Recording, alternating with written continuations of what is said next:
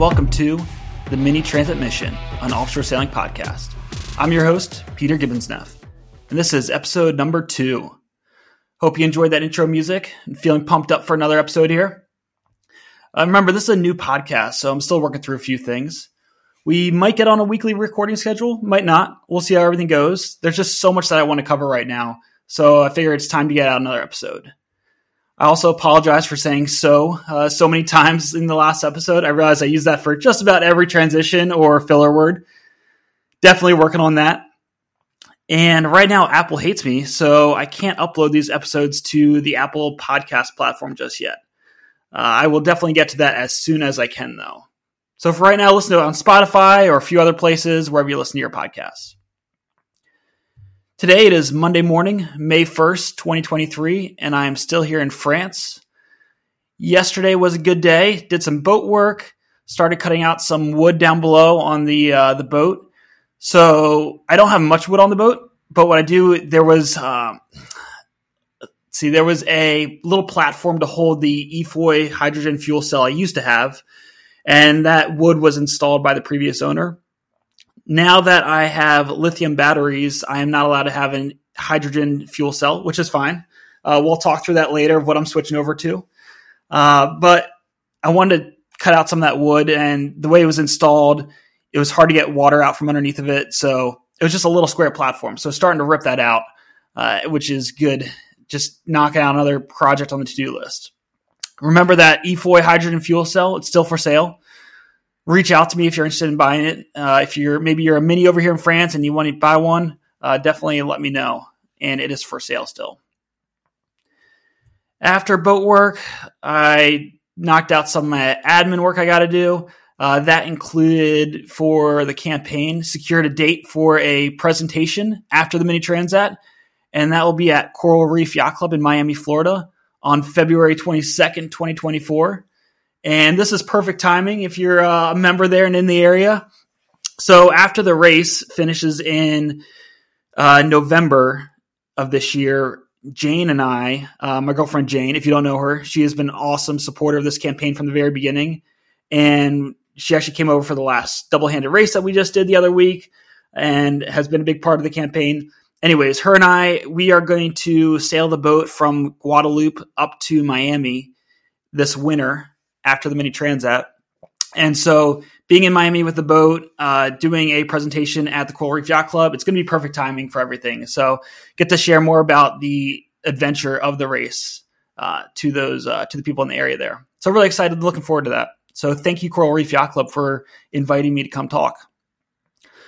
Also knocked out some other admin work, Marine Corps related. So if you don't know, I am still a reserve officer in the Marine Corps. And of course, one of the annual things you got to do is a fitness report or an evaluation. And so had to type up a few notes, talk about what I did during my drills I did this past winter. And for the drills, that basically means I've been, I go into the Pentagon and support an active duty unit there for essentially part-time work. So I used to be there full-time the last couple of years while I was on active duty, and now I am a reserve officer there. So it was a great way to transition from active duty over to the reserves, and we can definitely talk about that more later. Also got a nice little workout in, got a run, and part of that's getting in shape for ocean racing, staying in good shape, but then part of that's also for the Marine Corps PFT, or physical fitness test, that we have to do every year. So I have to run that when I get back, so I'll knock that out this June, and that involves pull-ups, planks, and a 3-mile run. So just trying to get back in shape for that. Now, let's dive into the main topic of this episode. What is the Mini Transat? So this is just episode 2, so we're going to just start off with some of the basics, get everyone up to speed, and cover what this race is about, and then some fun facts at the end about it. So despite popular belief, it is not a type of boat. So it's funny, I see in boat listing ads outside of Europe all the time, Mini Transat for sale or some sort of Mini Transat boat or something like that, but it is not a type of boat.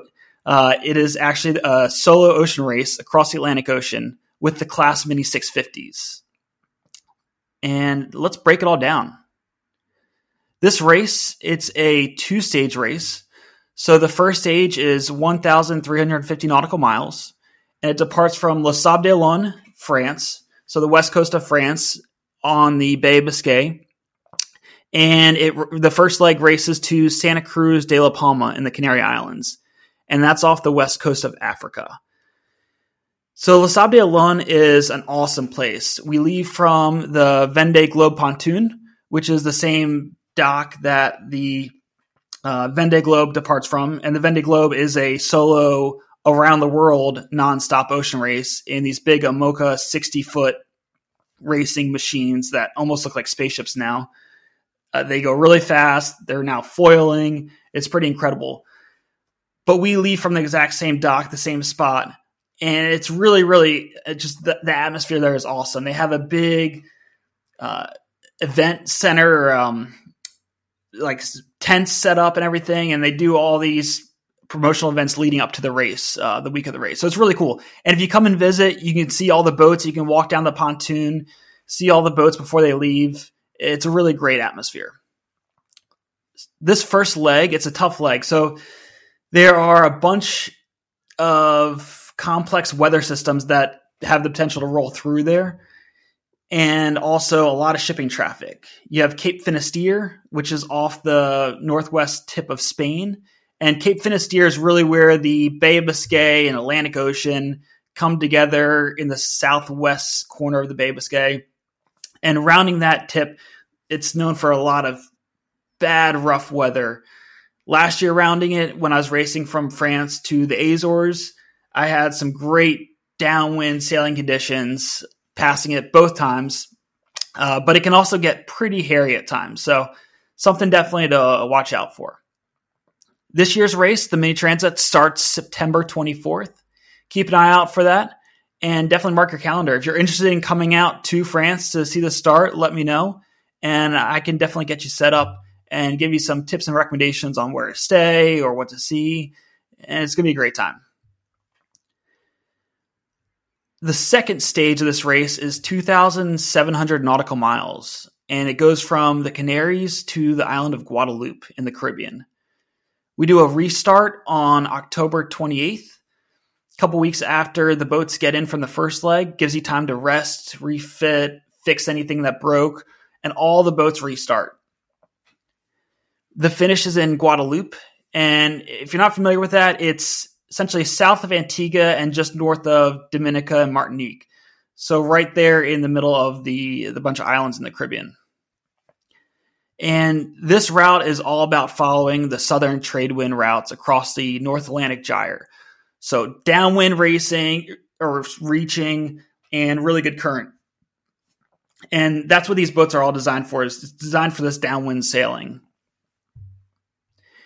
For an ETA, the first leg could take about 7 to 10 days. The second leg might take around 2 weeks, but it really depends all on the weather conditions.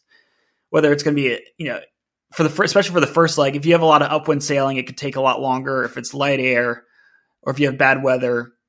Last year, the first leg, there was a big depression that rolled in, and it actually caused a lot of the fleet to have to stop and pull into port. And this caused a lot of issues, which, it's interesting talking to the other sailors, or if you listen to some other podcasts or interviews that people did the Mini Transat last time in 2021, there was actually a lot of readjust filings. And essentially what the race committee ended up doing was, if you were south of a certain latitude or far enough away from this one depression, you could keep on racing in that first leg. And if not, you had to pull into port, potentially. It was a little unclear sometimes for some boats. Some boats stayed out, some boats pulled in. So essentially the boats that pulled into port for a day, they essentially got a 24-hour time correction for pulling into port, as the race committee recommended, which definitely caused some scoring concerns. But I'll leave that up for the competitors that raced in that race to talk more about that. But it was definitely a challenging weather conditions for that race. And then the second leg, the trade wind shut off. So it went a lot longer than expected. That race also dealt with a volcano in the Canaries. If you remember, there was that volcano that went off. It erupted, I think, like a week before the start of the Mini Transat. And even when they departed for that first leg, they didn't know if they were going to be able to finish on the island. So as they're coming up to the island, they were told whether they could pull in or if they had to go to another island.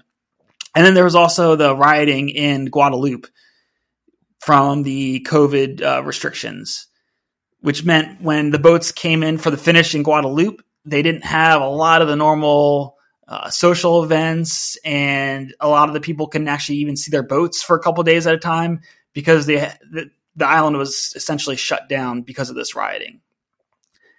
Really tough 2021 race. I wanted to be out there for it, but I think everything has worked out by missing that race, having more time to prepare, and going into this 2023 Mini Transat stronger, more prepared than ever before. Now, it's funny. I tried finding the results for this race to try to give you some more times, exact times, but the website's shut down right now for the Mini Transat. I believe it's possibly because I know they're under new race management. It was definitely unplanned. It was a really sad and unfortunate event. The last race organizer for the Mini Transat passed away from a long-term illness earlier this year. So definitely fully understand it's taken them time to rebuild the website, get this new race management, but the race is definitely going on this year. They just have a few things they're working out. But it's also a classic that I can't find the information I'm looking for this event. Sometimes it's hard finding information on the Mini Transat or some of these mini races. Yeah, you want to try to find some historical data, but it's just not always easy to find or even posted. So also not surprised right now. So some fun facts about the Mini Transat. In 1977, this race started, and it's been going on every other year since that time. So far, there's been 15 Americans that have started the race and 12 that have finished. And in 1979, Norton Smith, he actually won this race. So the second running of the Mini Transat, an American won it. Pretty cool stuff. Remember, the Mini Transat this year starts September 24th. Keep an eye out for more updates along the way as we get closer. And there should be 90 boats on the starting line. There was over 150 boats that pre-registered, and they only have 90 slots. So they actually turn boats away that are fully qualified. And those 90 boats, they're broken down into prototypes and series boats or production boats. But we'll get into that next episode and break that all down further. Let's talk about some current events in the mini fleet. So on the Atlantic side, as I mentioned in the last episode, La Pornichette Select started on Saturday, April 29th, and 87 minis crossed the starting line for this 300 nautical miles solo race. It was pretty cool. I watched it on YouTube. I got to watch it live through the Offshore Social Club. Check them out on YouTube and Facebook Live. And they've been doing a great job of posting, sharing the starts for a lot of these mini races. Unfortunately, the start was a bit light. I mean, enough for the boats to move, but definitely a light wind start.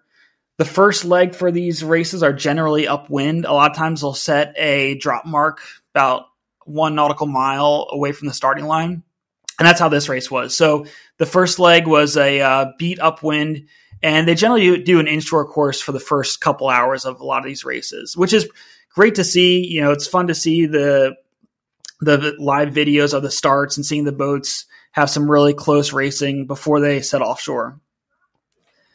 After doing that inshore course, the first part of the race was either a reach or upwind initially, and definitely on the lighter side. Then it was downwind throughout the first night. And then coming into Sunday, on Sunday, the boats had a long 75 nautical mile leg upwind, which that's a long upwind leg in these minis. These boats do not like going upwind. They do it decently well. They've been getting better, but it's not a fun point of sail, especially in the light air when you have current against you. As of this recording at about 10 o'clock on Monday morning, some of the boats are still going upwind, but a lot of the boats have been going downwind for the final 50-mile leg to the finish line. And then also right now, 5 boats have finished as of this recording. So In the next episode, we'll go through, break down some of the finishes, see how the boats did. It's pretty interesting seeing what boats finished first, or the top few boats.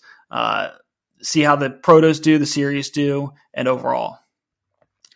And then there's also been 8 boats that have dropped out. I was looking on the tracker on Yellow Brick, which you can check out, and it looked like some of them had noted collisions. Could potentially be collisions with each other, could be collisions with other things out there, not sure. Always hate to see boats dropping out, but also not super surprised, especially in the beginning of the season. Boats are starting to, they're getting put through their paces. The sailors getting put through their paces. So not necessarily surprised that there's a few boats that dropped out. But yeah, we're at 8 right now. Outside of the mini racing, there's also another big race that just started on Sunday.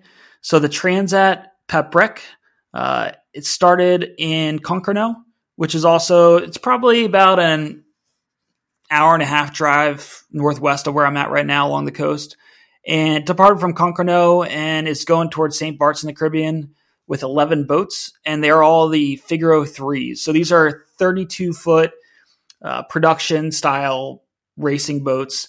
They have foils on them. If you've seen, they don't really foil like all the time that great, but they have foils. And that's really the next step up from the minis. So the minis is a big feeder class into the Figaro 3s. And the Figaros, they have a big, really important race every year at the end of the summer or early fall called the Solitaire. And this is really the big first professional group of racing boats, racing class within the French offshore solo sailing circuit.